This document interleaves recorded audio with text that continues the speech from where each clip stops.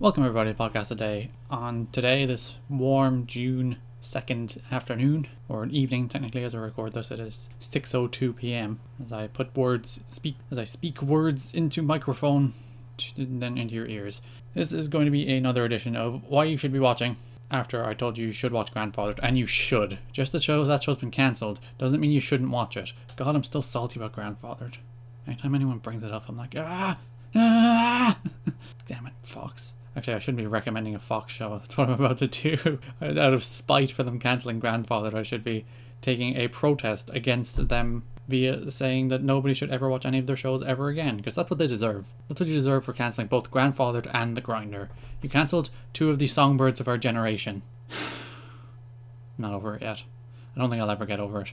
But yeah, the show I'm actually going to say you should watch is Brooklyn Nine-Nine. I fell deeply in love with Parks and Recreation. Parks and Recreation is one of the greatest television shows of all time. Not just comedies, television shows. There's 6 seasons of pure, wonderful, amazing genius. Then it ended. Though thankfully, the people behind Parks and Recreation have gone on to make other things. In fact, actually, Michael Schur, who is responsible for Parks and Recreation, while that show was still on the air, went off to create Brooklyn Nine-Nine on Fox along with Dan Gore. It's a police procedural comedy. You think doing a comedy in a police station is kind of oxymoronical. I'm not sure is oxymoronical a word, but it's an oxymoron.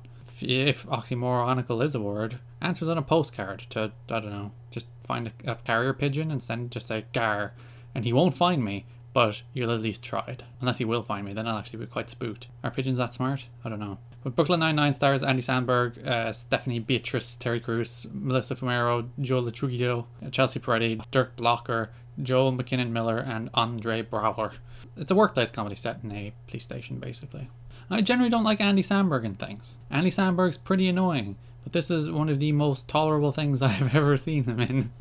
It's more like Parks and Recreation than, say, Parks and Recreation was like The Office at the start, because one was a spiritual successor to the other, and in the same way, Parks and Rec was a spiritual successor to The Office and then became significantly better than The Office as it progressed.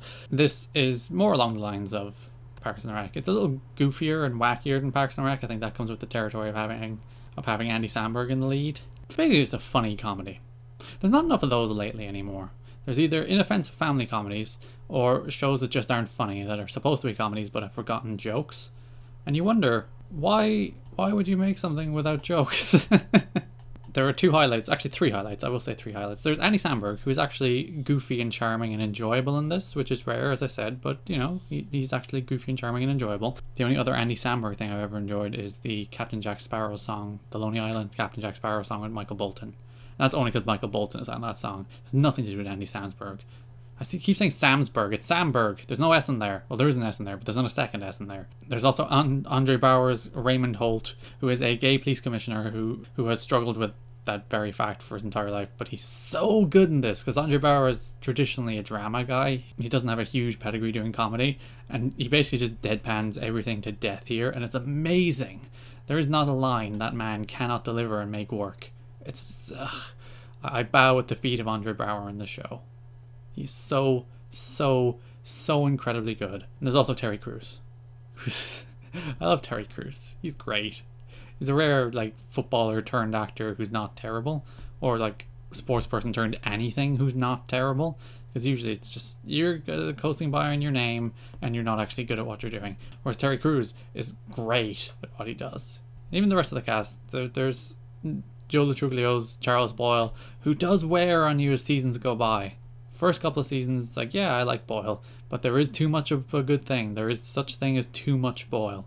And they go in heavy on Boyle in the later seasons. Andy Samberg, I nearly did it again, you see. Andy Samberg's love interest is Melissa Fumero's Amy Santiago, and their kind of opposites attract kind of idea, where he's the goofy, slacking off cop, and she's the by the numbers, I'm a good cop kind of cop. And then that's their conflict, and they fall in love, and there's the usual hurdles that are thrown in workplace love romances. It's like, oh, we can't work together, it's the rules, blah, blah, blah, blah. All that stuff is kind of trite, because that's ground covered over and over again. Plus, there are no Ben and Leslie, who are a great couple. They're not even like an Andy and April, who are also a great couple. Parks and Rec had a lot of great couples. I miss Parks and Rec. Parks and Rec was such a good show.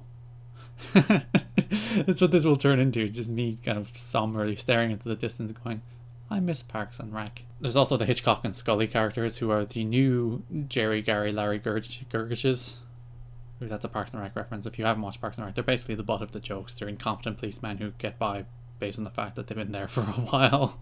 And they're occasionally good for a few jokes, but most of the time those kind of jokes run their course quite quickly. Yeah, there's not enough good comedies in the world, and this is one of them. And it's going into its 4th season, so there you have 3 seasons, you have 68 whole episodes to watch, and there is a risk, because most shows that get to a 3rd season will get to a 4th season pretty much by default, because the episode totals by the end of season 4 will justify putting the show into syndication. Whereas, in a 4th season, it could be cancelled. In fact, I would be surprised if it isn't cancelled. So you should watch it to try and stop it from being cancelled, because there's not enough good comedies out there and you should support good comedy. Brooklyn Nine-Nine will make you laugh. And if you don't like laughing, you're a horrible sadist. So that's my latest TV show you should watch, Brooklyn Nine-Nine. Thanks for listening, folks. Bye bye.